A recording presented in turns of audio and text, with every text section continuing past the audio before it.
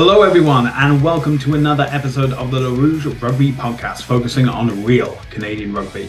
I'm Stu Hardy, joined, as always, by Derek Brissett. Now, Derek, we forgot to mention this last week, but the European Championship has begun in rugby. Were you able to catch any of it over the weekend? I use quotation marks because now that the South African teams are involved, hey, you know what? Really, I've always heard that South Africa is the most beautiful country in Europe. Yeah, exactly. That's why they call it. That's why they call it South Africa, right? Yeah, exactly. That's going to be hilarious. One of those teams, honestly, one of those teams has to win. Just to say, like the Sharks are the European champions, Stormers, whoever's in it. Any of those. I mean, it's like one of those American teams that won the Grey Cup. And that only happened once. Yeah, but once is all you need. That was the Baltimore Stallions. Yeah, the Baltimore Stallions, I think, won the Grey Cup. I hope I'm right on that. I also love the fact that they took because the Baltimore Colts like relocated to Indy, and then the CFL team was like, we'll just call the team the Stallions because we're just going to name all the Baltimore football teams after horses. But yeah, so that was kind of weird. But at least the Grey Cup's not called like the Canadian Rugby Cup or the Canadian. Yeah, I suppose so. But were you able to watch any of the games at all? Yeah, no, Saracens game was really good. There was a Farrell kind of back and forth. Kind of weird that the Saracens haven't played in like 3 weeks because of the Warriors Wasp thing. Yeah. They mixed in that nice loss to the Tel Aviv Heat, though. That's apparently the only team that can beat them, so that's fine. At least Israel's not in Europe. So I mean, I think we're good. But yeah, no, it was a good game. Edinburgh probably really wants that one play back where they had the intercept and then couldn't capitalize on a couple of really great tackles in scramble defense.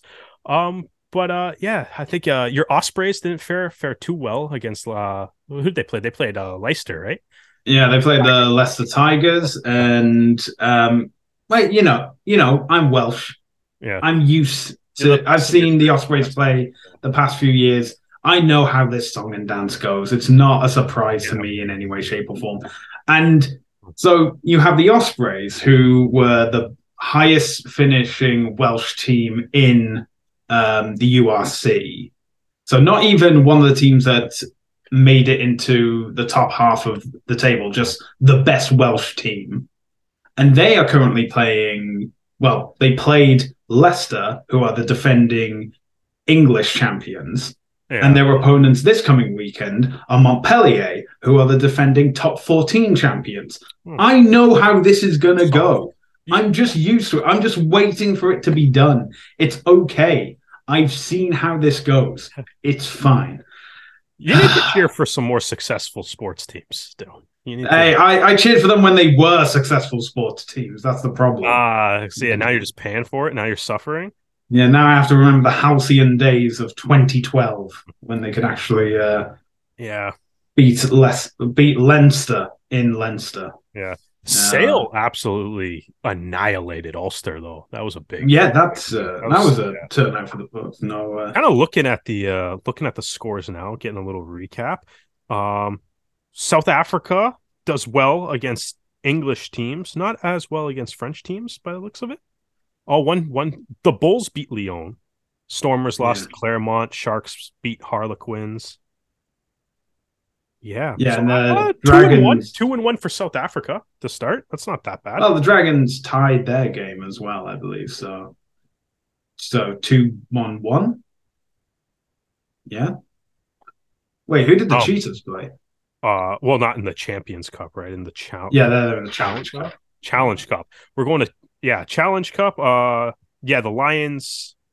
Lions tied the Dragons. Cheetahs beat POW. And so South Africa faring pretty well in conquering Europe right now. So good for them, I guess. Yeah, right. I think we've focusing a bit too much on the other side of the Atlantic. I think we need to be focusing on the Pacific because whilst we were having the interview with Cameron Packaway last week, we forgot that. Well, we didn't forget. We just were so inundated that the Canadian Universities Men Rugby Championship had wrapped up that previous weekend. And, you know, it was a pretty good competition. Okay, there was the major upset was in the first round where the Trinity Western Spartans beat the UVic Vikes with the last kick of the game to take them through to the champion semifinals. The Vikes, however, you know, progressed fairly well against the other teams in the bottom half, but unfortunately, the hosts, you know, they're as Curry Hitchborn, their coach, was saying, you know, these guys are training to win titles, to win championships. And, you know, they set their mind to the task. They were playing at home as well, which is also a huge benefit. And yeah, they, you know, they did really well. I got to give credit as well to the Redbirds, the first team from Quebec to make it through to the CUMRC finals. But now Thunderbirds were just on another level throughout this entire tournament. And so we have the final standings. In 8th was the Golden Hawks, 7th were the Dinos, 6th were the Seahawks, 5th were the Vikes, 4th were the Spartans, 3rd, and the bronze medal goes to the Griffins, 2nd goes to the McGill Redbirds, and the first place, unsurprisingly, winning their 4th title in 5 tournaments, is the UBC Thunderbirds. So congratulations to all the players there. And thanks for giving us some entertaining 60-minute rugby matches for that week. Really appreciate it. But yeah, so, and, you know, it's always good to see the new breed of rugby players coming through. And hopefully these are names that we'll be seeing, you know, come up in the Pacific Pride and hopefully in MLR in the years to come. So we've gone from one end of the Pacific and we're going back to the Atlantic, but we are actually going to go to South Africa. But first of all, we have to take a stop in Dubai because we have had 2 stages of the World 7 Series with both the men and women playing. And first up was the Dubai Sevens. The women in Dubai, you know, they started with a loss to the USA, followed by a loss to Australia, only getting a win against China. When they got to the knockout stages, they had their first win against Brazil, followed by the second against Japan, leaving them in 9th place. The men, on the other hand, also had a loss against the USA in their first pool stage match, followed by another loss to Samoa, again finishing with a victory, this time over Japan, only by 18-14. In the knockout stages, they lost 17-7 to Kenya, then won a 29-0 win over Uganda, finally concluding with a 38-7 loss to Spain, which puts them in 14th place. As we move now on to South Africa and the Cape Town Sevens, with the women, it was a draw against France to start the pool stage, which is pretty disappointing because they were leading at halftime 19-0 and concluded the game at 19-all. Then it was the same as the previous week, a loss to the USA. This time it's 24-7. And finally, a win over Japan at 21-12. That put them into the Cup quarterfinals, but they were up against New Zealand, and that was a 50-5 loss. Then they played France again. This time it was France who emerged victorious as Canada lost that game 14-19. And finally, another loss against Fiji, 12-26, which puts them in 8th place. And in the men's competition, you know, a very tough group to begin with. Host South Africa, that was a 17-7 loss. Then against France, that was a 19-12 loss. And then against Fiji, which I believe was a 36-17 loss as well. When they got to the knockout stages, they were up against Australia, and they lost that game as well, 33-7. Then up against Japan. This was their only win of the weekend, which was a 31-14 win, before losing again to Kenya, 21-10, with the final place again being 14th.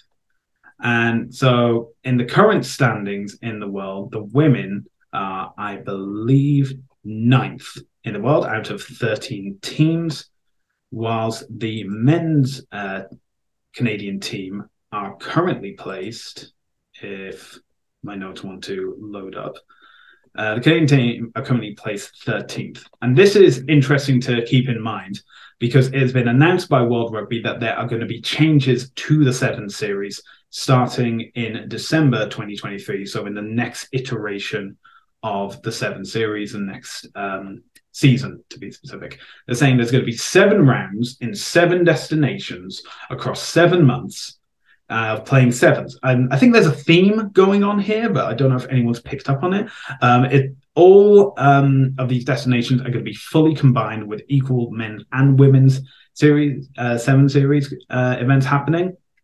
However, one of the key things is the number of men's teams will be reduced from 16 to 12, and this is to align with the current Olympic model.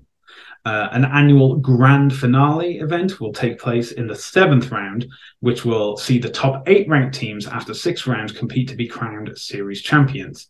The teams ranked 9th to 12th will join the top 4 ranked teams from the Challenger Series in a high-stakes relegation playoff competition, which will see 4 teams secure their place in the next edition of the World 7 Series.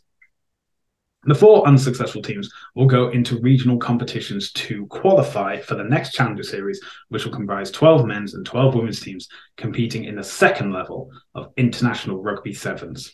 So that's a pretty big change going on at the moment. To compare it with what we have now, so we currently have Hong Kong, Dubai, Cape Town, Hamilton in New Zealand, Sydney, LA, Vancouver, Singapore, Toulouse, and London as sevens destinations.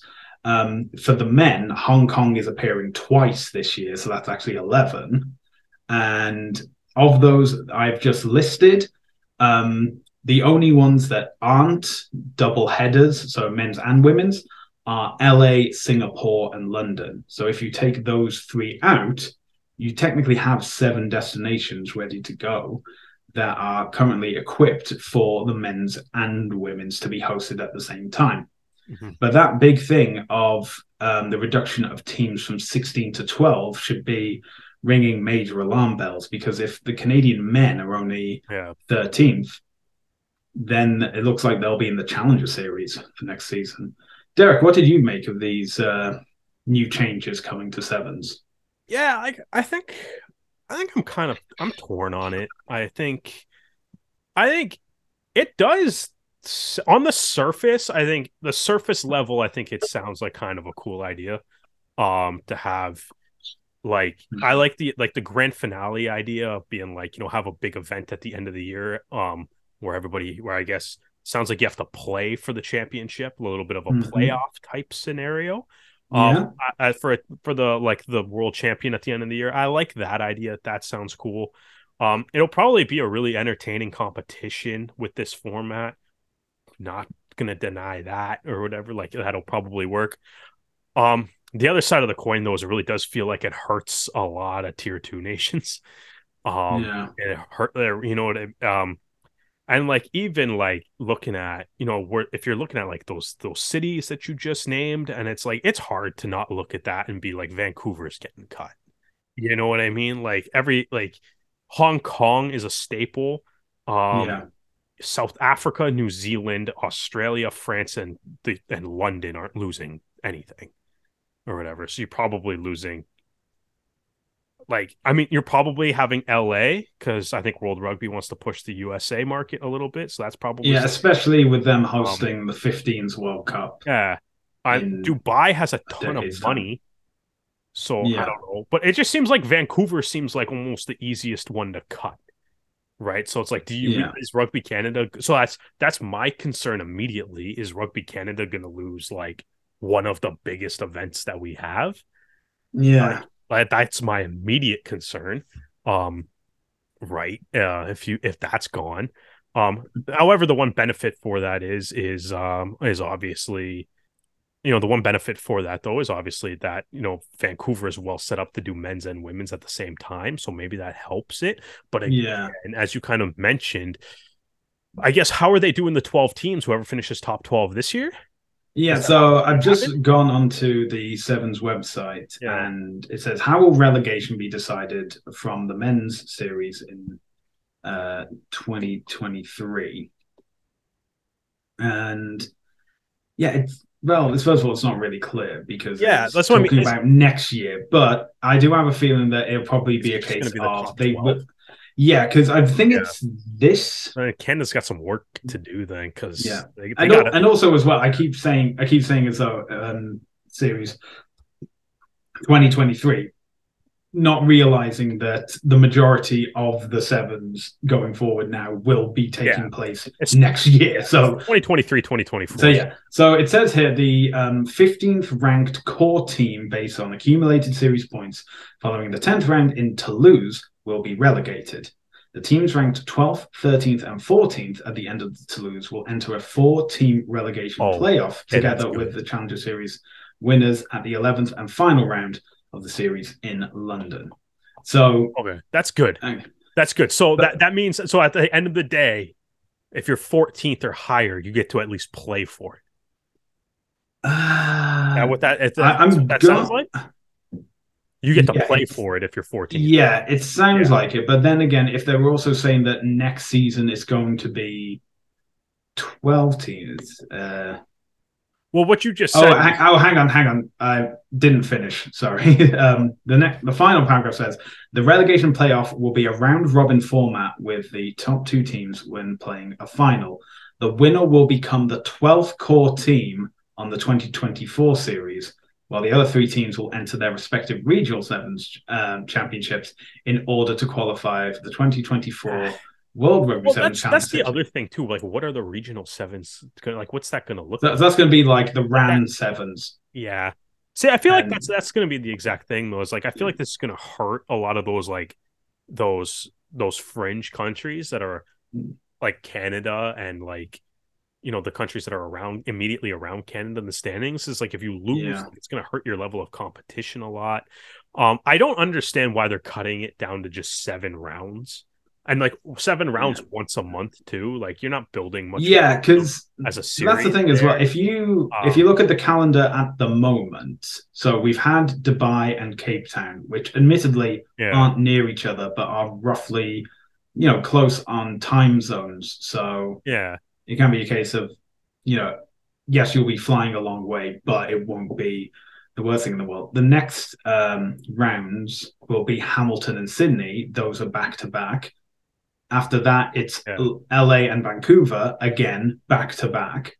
Following that is Hong Kong and Singapore, again, back to back. Yeah. And then finally, we have Toulouse and London, which are, I'm maybe repeating myself here, but back to back. So, like that's the one thing that really, like, I really don't get that either. It's like, why are we spreading out a 7-round tournament across 7 months? It's less tournaments, it's less teams. Like I said, the competition itself will probably be fun, and that last stage will probably be very interesting to watch. Yeah, but everything around it doesn't seem like it's a positive, though. Yeah, this kind of goes back now to what we were talking about at like the Sevens World Cup, in that the Sevens World Cup is now just like a 3-day competition, and it just feels like a less interesting stage of the World 7 series, which then brings, when you compare it to like the Olympics, which is, with the men's and women's competition almost comes to like a week's worth of rugby content. It's like, if you want to gear everything towards the Olympics, fine. Yeah. But when it comes to the World Cup now for 2026, you need to be matching that, or ideally going beyond it. Yeah, you have to come up. But that is a conversation that we will have probably in like 2025 or something like that. Yeah. I don't see how this is helping very many people though.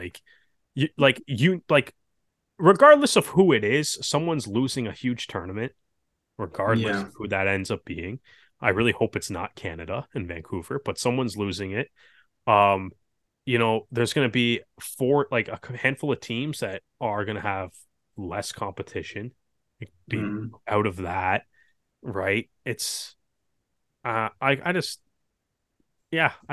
don't know. It's very perplexing. Out of everything that maybe we could tweak with sevens, and we had that conversation around the World Cup for sure.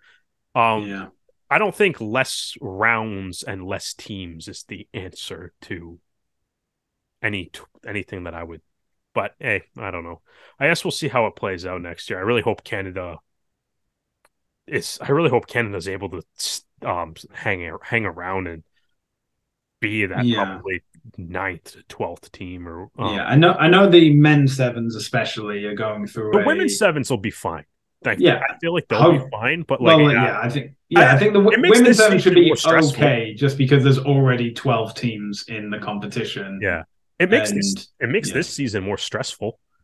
Absolutely. Now it's like, oh man, like you got because you probably, I don't even know what would happen to that, because even if it's going to be that, how do you qualify for the Olympics? Like the Olympics will be less the Olympics itself would probably be less interesting, because you're probably going to end up with teams that have to follow Olympic qualification things that are going to end up in a competition with these teams that are just running with the top 12 all year. Yeah, well, if memory serves correctly, it's the top 4 teams are from the World Series qualify for the Olympics in 2024.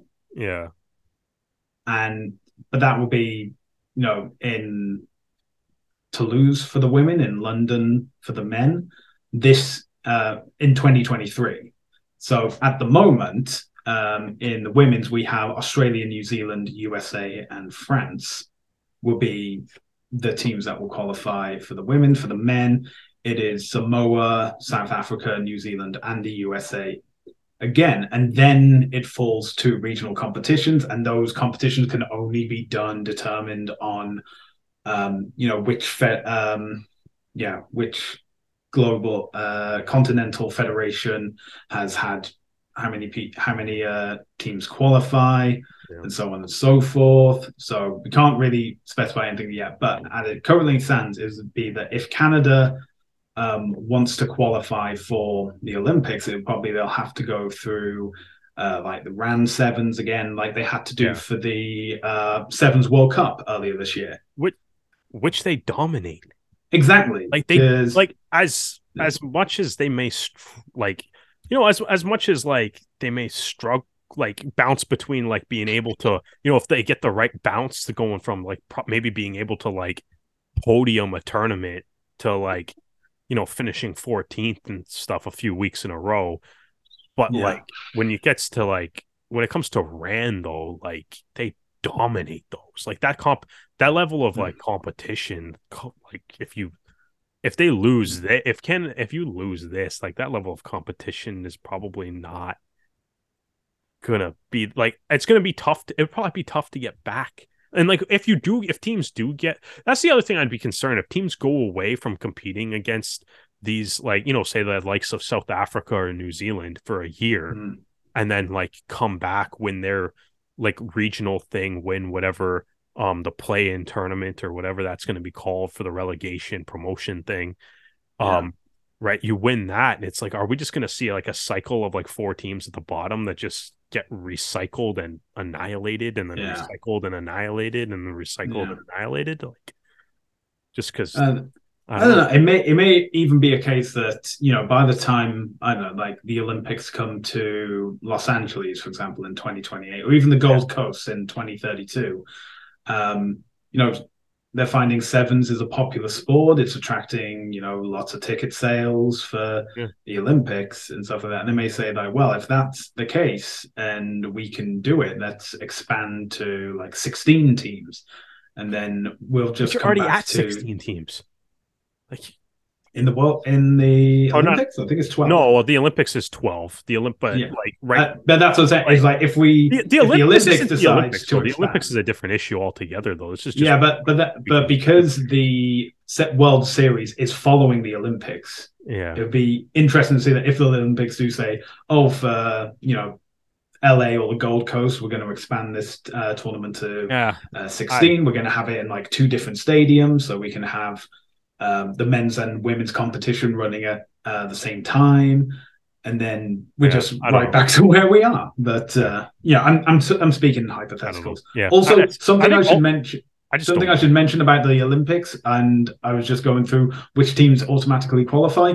France as well. So I don't know why I didn't pick up on the hosts getting through automatically. Well, that's my bad.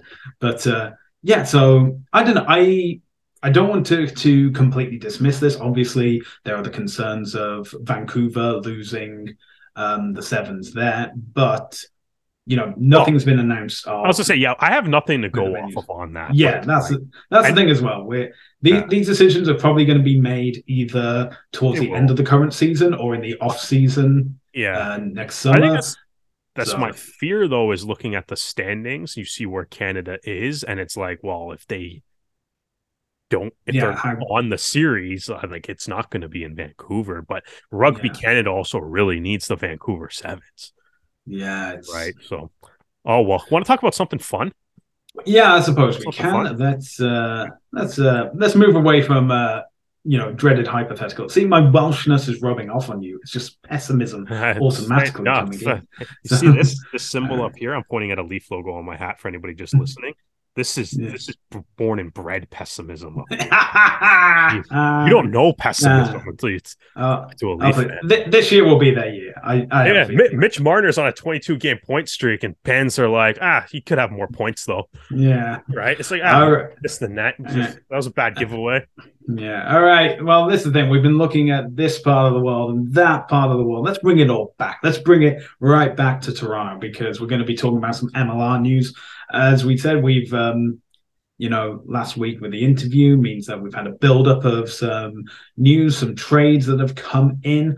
So let's start off with one of the big things. Jack McRogers has re-signed for the 2023 season. This will be his 5th season with the Arrows, the top try scorer from 2022. Glad to see that he's back. Also, a new signing is Conan O'Donnell, an Irish player that is currently playing for Northland in New Zealand. That prop will be coming to Toronto as preseason will be starting in just a few weeks' time. But as we have some arrivals, we also have some departures. Lindsay Stevens has been traded to Chicago for salary cap considerations. Lindsay Stevens was picked up. It's now been confirmed, I guess, that Lindsay Stevens was picked up by Toronto in the dispersal draft that happened about a month ago. And also the big trade that's happened is the Arrows players player of 2022, Ronan Foley, has been traded to Seattle, also for salary cap considerations. That's an interesting decision to make. Obviously, we will have to see how the Arrows and Seattle both play out in the upcoming season. But always grateful for Ronan's involvement with the Arrows since going to Atlanta in 2021 and then being in Toronto for 22. And when the Seawolves come, if he's playing, we'll be happy to cheer for him until the whistle starts. And then it's we'll have to wait 80 minutes until we're okay with him. And of course, Lindsay Stevens, that Arrow stalwart, legend, Canadian. We have to have a ceremony for Lindsay Stevens, I think. Yeah, once an Arrow, always an Arrow. So. Exactly. We should, man. I've seen NHL teams do that for guys that get traded really quick before they even play a game or whatever. Some teams have done the joke like thanks for the memories posts and stuff during the thing. They're actually usually pretty funny. I encourage the Toronto Arrows to do this just for my own personal amusement. But also, I bet the Arrows don't play Chicago at home, so I guess we might have to wait 2 years for this personal amusement. Well, when Stevens comes back, we'll be there to cheer him on. So yeah, obviously some interesting things. Great to see McRogers come back. Absolutely, yeah. Gene Cementon right now, obviously with Lindsay Stevens getting traded, Gene Cementon's the only other hooker on the squad right now. So obviously Andrew Quattrin it will be suiting up for the Free Jacks. And they and it's might be an opportunity for our McRogers to be a legit starter. I guess it's like as of right now, I mean, I'm assuming there's probably going to be a couple more signings that the Arrows are still going to make before the season actually starts. Yeah. Just for numbers purposes. But so like, yeah, so Mick Rogers right now, I guess he's got Gina Cementon as his competition, but it looks like this could be an opportunity for him to be a starter in Major League Rugby. And he's obviously had a lot of success, as you mentioned. He was the team's leading try scorer last year, despite the fact that he was coming off the bench in most games. So that's obviously great. Conan O'Donnell, played for Connacht for a number of years before moving down to New Zealand. Mhm. The one jersey's gonna be that's gonna be some training camp story to watch. Yeah. Now we got obviously Lonnie Falavia returning, who we all loved last year. Just a wrecking ball every time he got ball in hand. Connor Grindall from Australia, Canadian eligible. That's going to be a good one. Right. That's going to be a super interesting player to watch too. And now O'Donnell. So that's that's going to be fascinating to look out for that little battle for that loose head jersey. Ultimately front row seems solid. I mean, the tight head side too, Salmon, Roland, and Fat. Right, like, so that's looking pretty good. The Arrows pack as a whole, I think, is looking pretty good. And I think, kind of like looking at it, Ronan Foley, obviously, like, he had an unreal year last year. He was, I believe, when we recorded our podcast at the end of the season, I think we both gave him MVP for the team, I believe. And then, obviously the Arrows players kind of themselves felt similarly and gave him Players Player award as well. So he's obviously going to be missed. Looking at it though, like I don't hate the trade. One, like, you can't let Ronan Foley go for nothing, so I'm glad they got him back with some salary cap considerations here. But the Arrows back row continues to kind of be really pretty deep. So like, even, right. So like right now, like if you look at this, if you look at it right now, like the number 8 jersey, that right, you got Travis Larson and Mitch Eady right now. So you have Travis Larson, Mitch Eady, who were both brought in this year. And then you have, for the flankers, you still have O'Neill, Rumball, Flesh, and then you drafted Rutten. Right. Yeah. So it's like, it's at the end of the day, like, one of those guys isn't playing, right? Yeah. And even if you were to rock with you put an 8-man on the bench, one of, like, if you keep Foley, that means like one of Larson or Eady isn't, like, it becomes like the back row, especially that number 8 jersey, with the signing of Larson and Eady, it's pretty crowded, right? Yeah. So that makes so I mean, it does make a little bit of sense to try to get some salary cap back, or get something back for him. Lindsay Stevens being traded to Chicago, I think is really hilarious, looking at some of the MLR timeline stuff, because they haven't really acknowledged officially what the results of the draft are yet. They're acknowledging guys being traded from the teams that Rugby Wrap Up and America's Rugby News reported that they were drafted by. But there's nothing actually official up on MLR's website to say that these guys ever played for or ever property of these teams that they're now being traded from, which is kind of funny. But yeah, I mean, so I don't know. I'm obviously not really sure what happened there. I mean, there was obviously, we knew some of the rules were going to be that teams would have, X amount of time to sign guys after. And then, again, though, I think it's one of those things that if you really look at, like, Lindsay Stevens and stuff in this situation, but at the end of the day, you picked up this guy in the dispersal draft and then just flipped it for free salary. This is free salary cap. Yeah, basically, right? You got a guy in this dispersal draft, and then it's free salary cap. Which isn't necessarily a bad thing. It's one of those things where it's like, it's still, I find it's kind of tough, I think, to judge some of these trades sometimes, because you don't really know how much that salary cap is. Right. But it'd be interesting to kind of see what the Arrows end up doing with that, or what they possibly, maybe what they've already done with that. Maybe they're trying to, that's the thing, we don't really know, because they don't actually share the value of the numbers. But I mean, I think, like, the pack, I think, is in good shape. And as sad as it is to see Foley go, I still think the pack's in good shape, and it is looking a little crowded. So I mean, I would rather see guys get traded for salary cap considerations than just let go for nothing. So at the end of the day, if it couldn't work, I'm happy with it. But Chicago, Chicago looking strong. Strong from what we've heard, but obviously nothing's been officially announced. Yeah, but I mean, they do have the playing rights. Just going by the trade wire to the Michael Duvall, Sean Yakubian. I'm pretty sure I pronounced that wrong. JP Eloff, Mason Koch. Eloff! I forgot about that one. That's a big one. Mason Koch, even. They got salary cap considerations from the trade of Nathan Den Hood. South African going to Houston. What a surprise. They got Lindsey Stevens.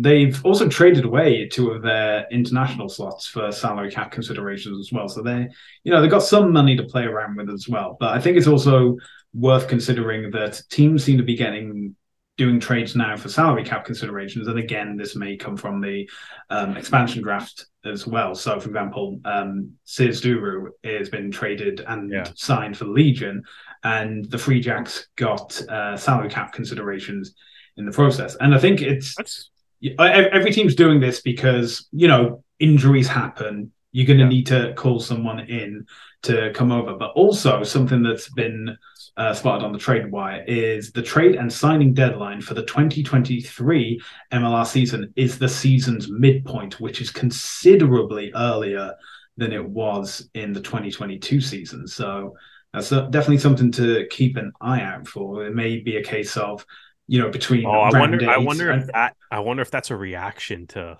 LA and Austin. Possibly, but I mean, between round 8 and round 9, we may get like a flurry of trades happening. When was it last year? I think it was like 3 or 4 rounds of the regular season. That's gotta be a reaction to LA Austin. That has to be. I don't know how else you read into that. And the thing as well, I don't know if that's for like the end of the season and the postseason, and then once the season and postseason end, you can start trading for draft positions and things like that. Yeah, I mean that's how it works in basically other sports, right? Every other sport, they have a trade deadline, and then once you kind of have to put a hold on everything, and then once the season's over, it's open again, right? That's pretty much how it works. But all we can say now is going to be interesting to see how this all plays out. But I would love like an MLR trade deadline thing. I mean, other leagues have made that a really big deal, and it's a good like media opportunity thing too, right? Good little content creation. But well, Chicago also hired Elena Gattinger too from LA, former Rugby Canada like operations manager. So they're going after everybody, all the former players, all the former staff. This is just a fusion team. Yeah, it's it's obviously going to be a fusion team, especially if the head coach is the former that's what I mean. It's like everybody, and then you kind of look at someone like the trades that they're making. Like they didn't like they just traded for a guy that they lost in the dispersal draft, and they traded to get him back. Yeah, in Lindsey Stevens, like they just got him back, right? So yeah, that'll be interesting. It is interesting though, seeing how many guys from the dispersal draft, like you said, are being traded for salary cap space, and it is. I'd have. I mean, of the Arrows players that they supposedly drafted, that I thought was going to be traded, I definitely did not expect the Canadian to be traded. But it's obviously down to like the coaching and the staff decision. So. That would be interesting too, because obviously Brighton. We just kind of talked about the Arrows back row as well, and that's Brighton back can slot in there too, right? So it's we'll see. We'll still see what happens if he signs, but like there's a lot of salary cap. Dallas got a international slot from Chicago for salary cap. Houston got an international slot for salary cap. Houston got some salary cap for Dallas for Juan Pablo Zeiss and Marcus Maroney. yeah, I think we're probably going back a little far for recapping now, but there's a lot of trades. Yeah, send a couple trades just even for today too. Like Sears Duru again was for salary cap space.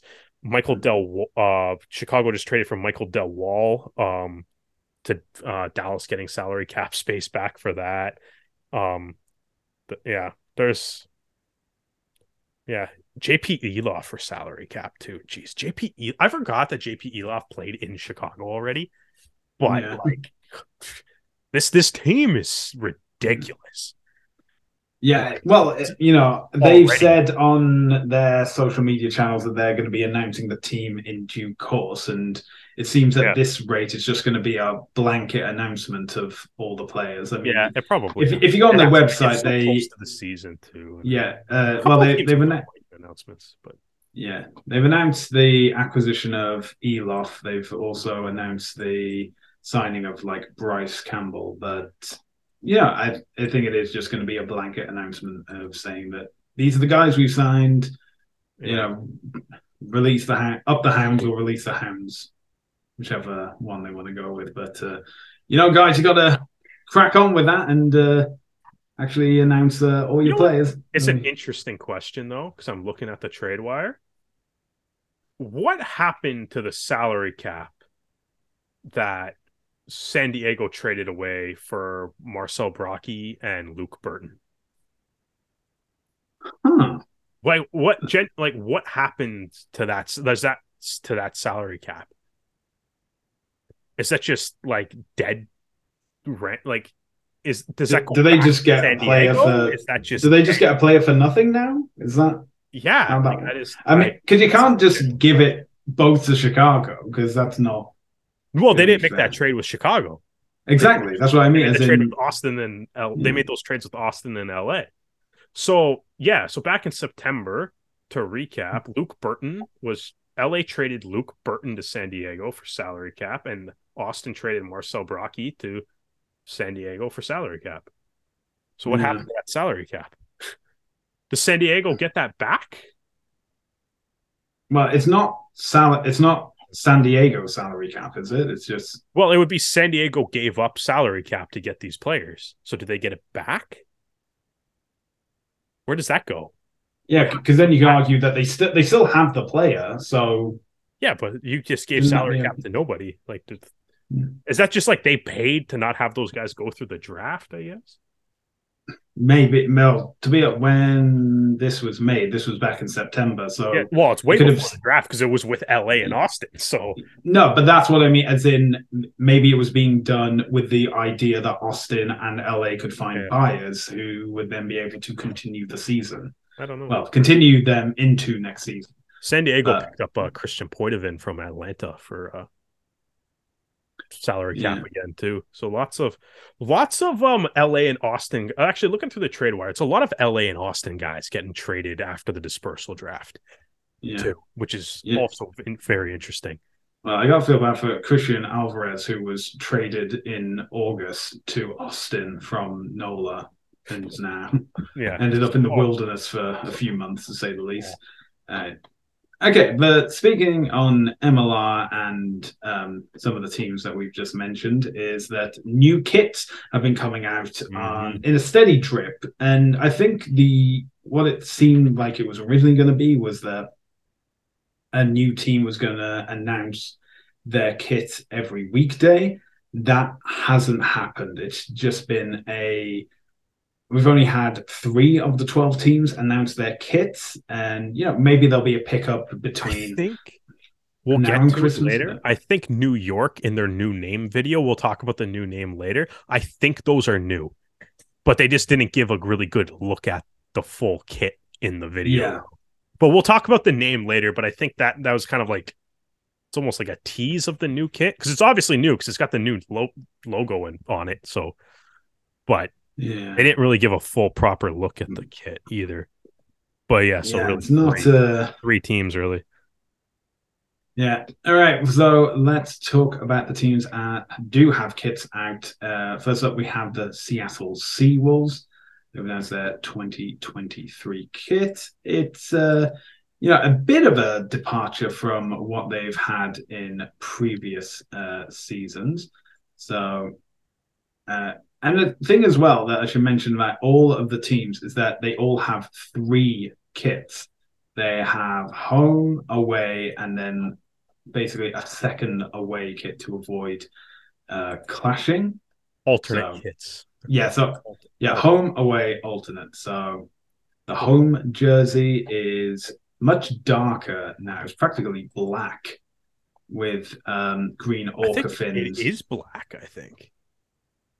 Yeah. Well, once again, it's one of these things where it's a mock-up. It's not actually someone in the kit, so it's harder to tell. In the wording, though, in the write-up, it says the distinct black, inspired by the distinctive black and white markings of an orca. And then the away kit is their white.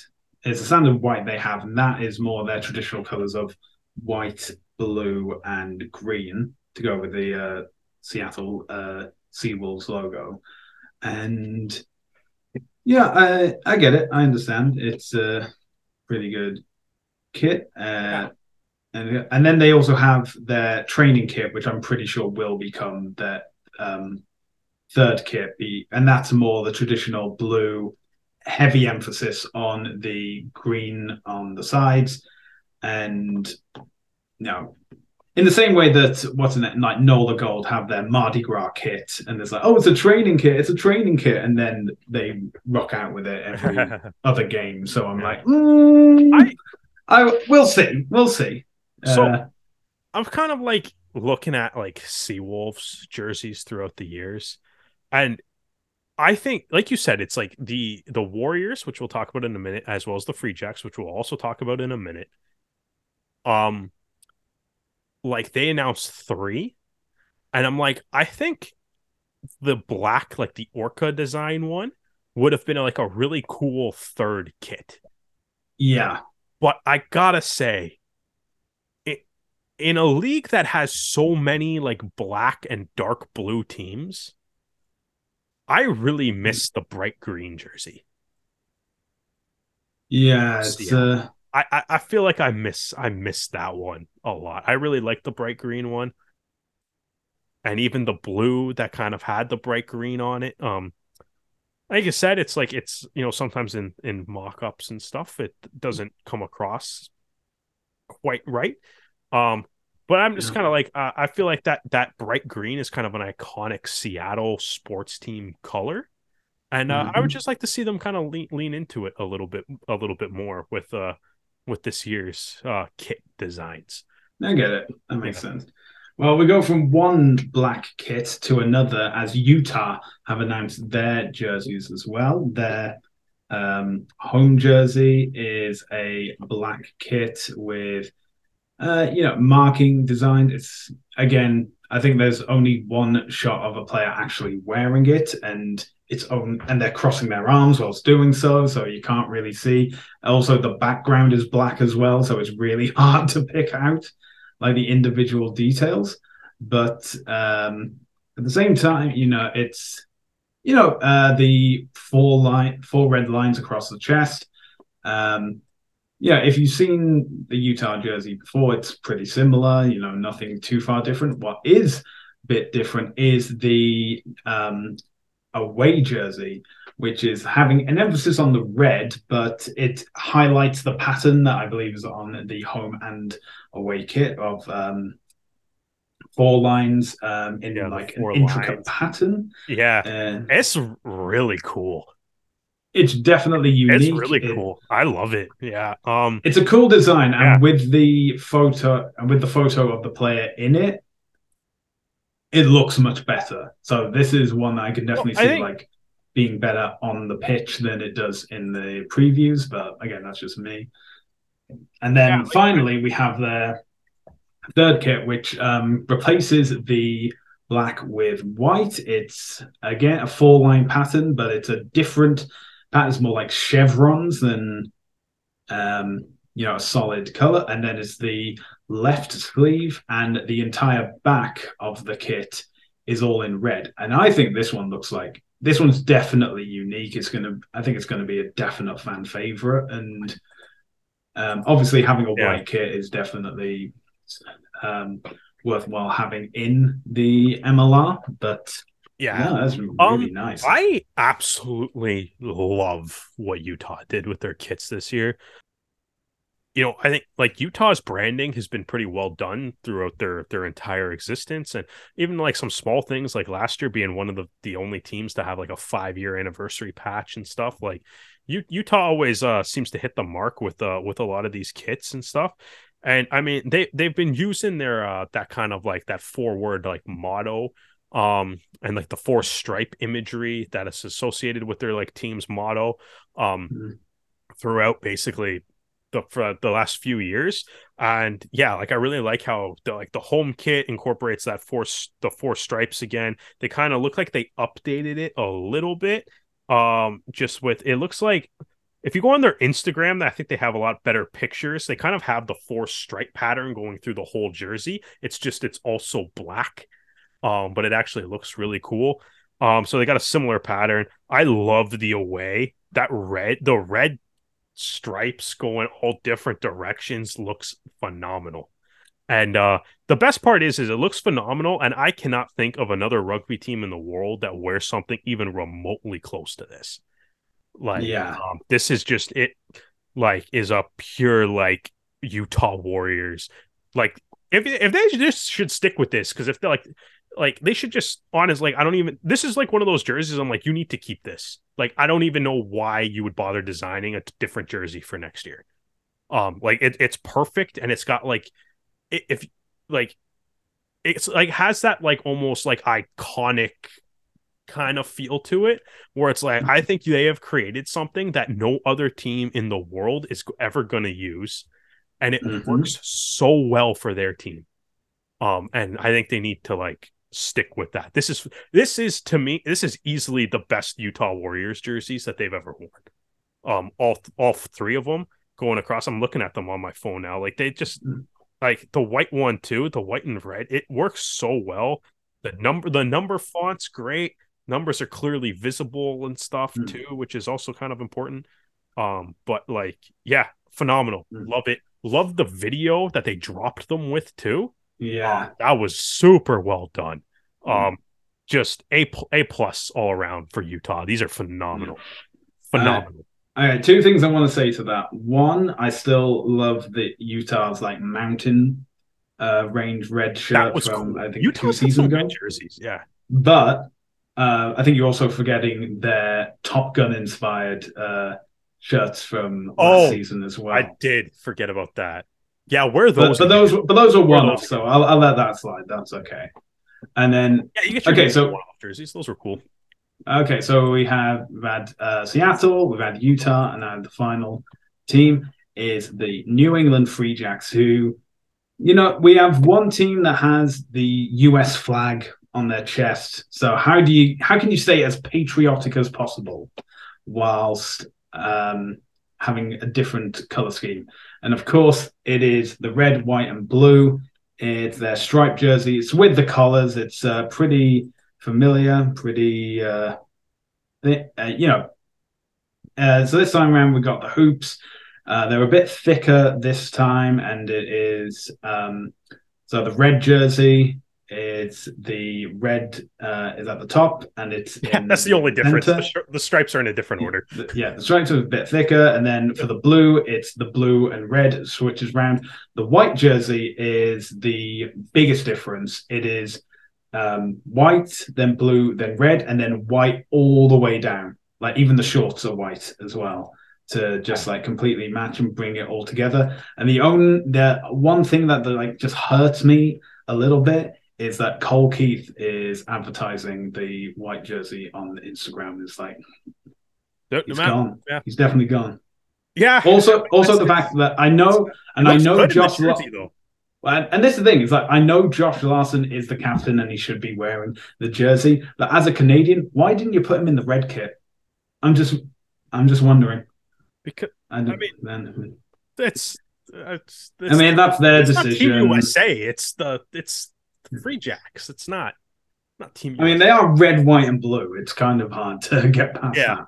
But if that was I didn't expect to see Cole Keith being the guy to be like in the jersey for the press release here. But I'm like, yeah, that's but he's there. Good for him, man. Good for him. It's even funny because in the video that it's advertising shirt, Cole Keith's not in that, but Josh Larson is, and Sakara. Yeah, he's in the red kit, and so it's like, we just switch it out for the white jersey. But you got to go with your most marketable people for when you do these drops. And I mean, clearly the Free Jacks have listened to Cole Keith on our podcast numerous times, and they're like, "This is the guy we got to go with for all our marketing." And I agree with the decision. The jerseys themselves, I mean, the Free Jacks can't do anything wrong with kit, right? Like realistically. It's like the collars are a mainstay. Yeah, collars, the hoops, everything. It's unreal once again. I like when the Seawolves dropped their new kit and the Free Jacks did the Free Jacks had an announcement that they were selling like old school like cotton rugby jerseys in their shop, and it was like you go through those designs and you're just like, this team is just like this team is just like, look at how awesome the kit we don't even wear is, and then we'll drop our real kit and it does look amazing. I'm not gonna lie, I got a small gripe with them this year though. Previous years I'd be like, they're perfect. Small gripe with this one though. The white kit. Yeah. White kit. Don't do a white number on white kit. Okay. That they have the one image of it with their little video, right? And it's like the blue kit, nice blue square around the numbers, very visible. The red kit, nice red square around the numbers, very visible. The white one doesn't have the square, and it's like it genuinely like, unless like in reality, because the pictures that they showed of the players actually wearing the jersey, like they didn't show what the one on Cole Keith's back looks like, right? But it's like in the video with like the the computer generated image of what the kit's gonna look like, when it shows the back of the jersey, it's the number 12, I think, because the bottom is all white and it just blends way too much, right? And I'm just like, that looks like I just hope in real life that number looks a lot more visible, like it's like a thicker blue line or something like that. Differentiate it, because it's white that goes into white, and it looks like in the video that they released, it kind of looks like the number sort of disappears a little bit. Well, that's the thing. These are just like, that's my one gripe. These are just CGI images. It's really hard to tell, and obviously they'll be getting like feedback from players and production and stuff like that, and or even just change the color of the numbering and lower it a bit. So I know that realistically this is probably the equivalent of complaining about Sam Malcolm going 11 for 12 off the tee in a game, because you'd be like, it's right, you're like, it's like, no, it's like, we've seen what you've done before, and we'd kind of demand a little bit of perfection. 11 out of 12. Nah, ship him back.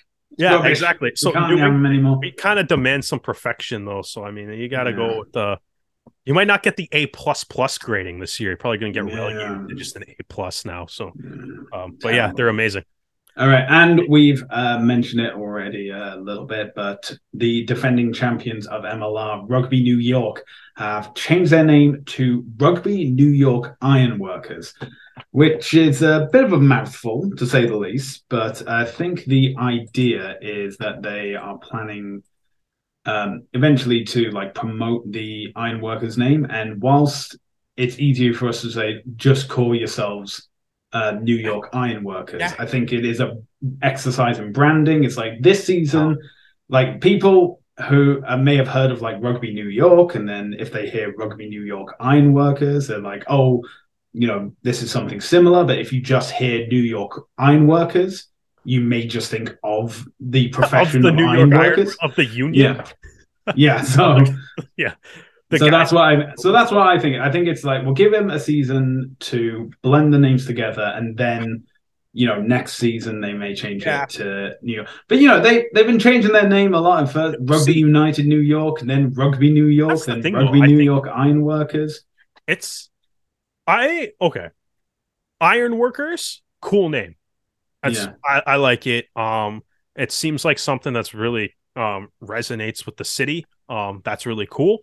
I do like that.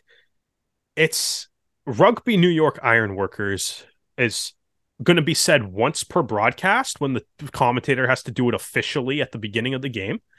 But that, nobody's going to say Rugby New York Ironworkers. And I think it'll become New York Ironworkers to everybody.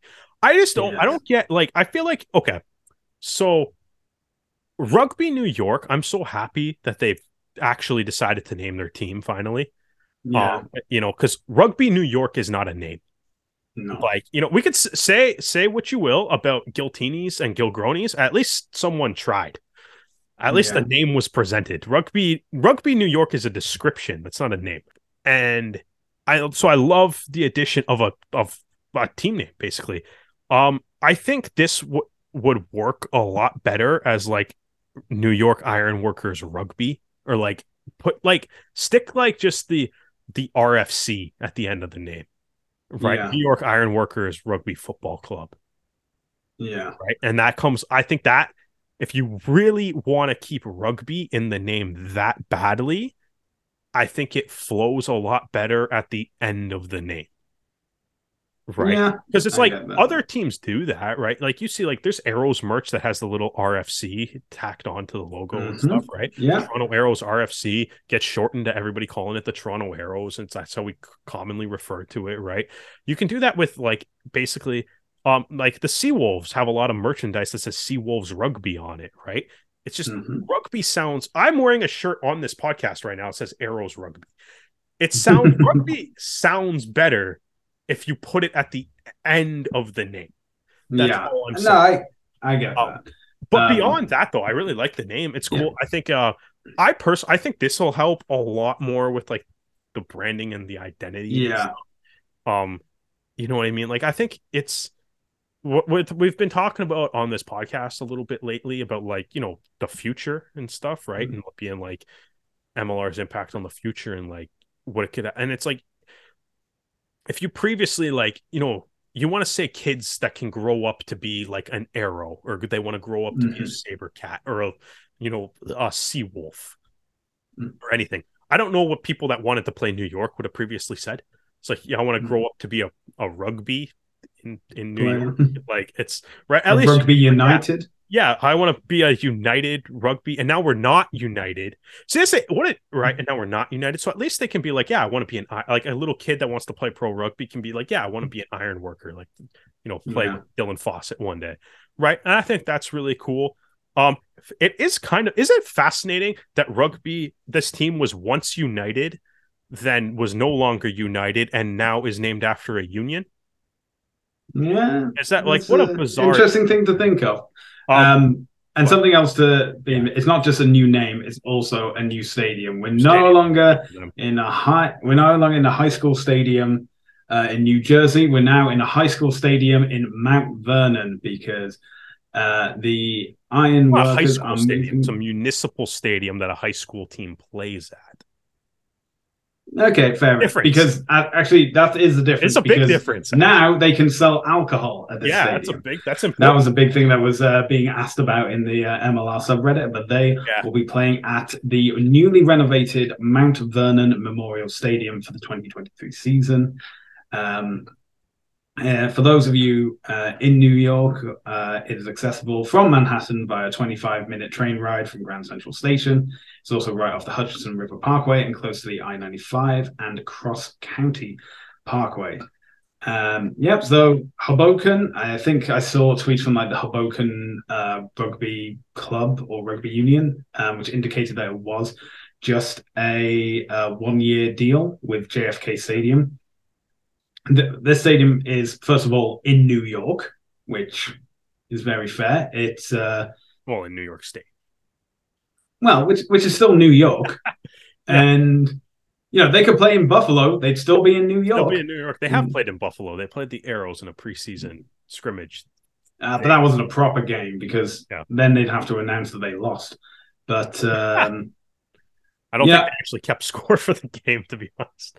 Yeah, of course they didn't keep score because they lost. That's why. We know who won. It's like, I don't know who. I don't know how many tries we conceded because I'll say what I drew. The one thing I really remember from that is Dan Moore had the nastiest like behind the back pass to Ben Lesage for a try. Like he drew in like 3 defenders and the offload was just no look behind the back. Yeah, and that's why they didn't keep score because they don't want to be reminded honestly, that they lost. It's honestly like one of the best Arrows tries that nobody.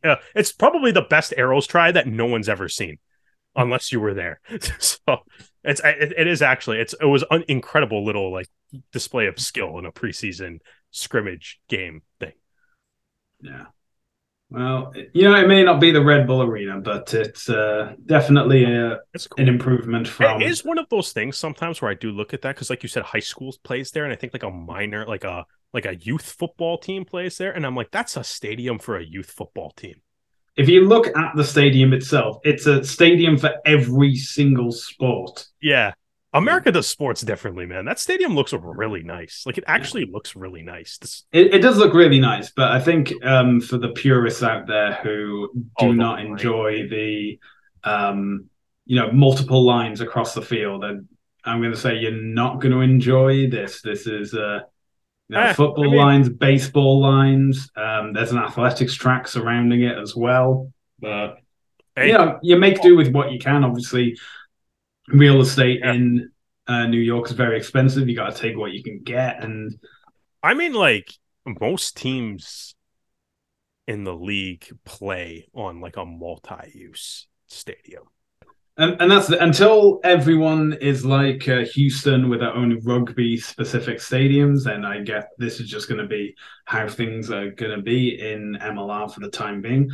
But brand new stadium, brand new facilities. Hopefully they can get people to, if they could get people to get to New Jersey, hopefully they can get people to get to Mount Vernon and the Memorial Stadium for the next season. And, we're coming to the end of the podcast now, and you're thinking like, where can I watch rugby? And, we're coming up to the end of the year. We're hoping to have an interview lined up for you next week, which means that will be our final episode of 2022. So where can you watch rugby in the meantime? Well, at the moment, as we mentioned at the start of the podcast, the Champions and Challenge Cup is going on at the moment, and you can legally watch that at bbcrugby.tv. You will have to pay for like weekend passes, and that will continue up until May, I believe. It's the second round of the pool stages. Then we have the domestic leagues, and then back at the start of January, I believe, with the Champions Challenge Cup, and you can watch it there. So over the holiday period, you can watch the Premiership and URC on Sportsnet, especially on Boxing Day when the Boxing Day derbies take place, and that's definitely something to look out for.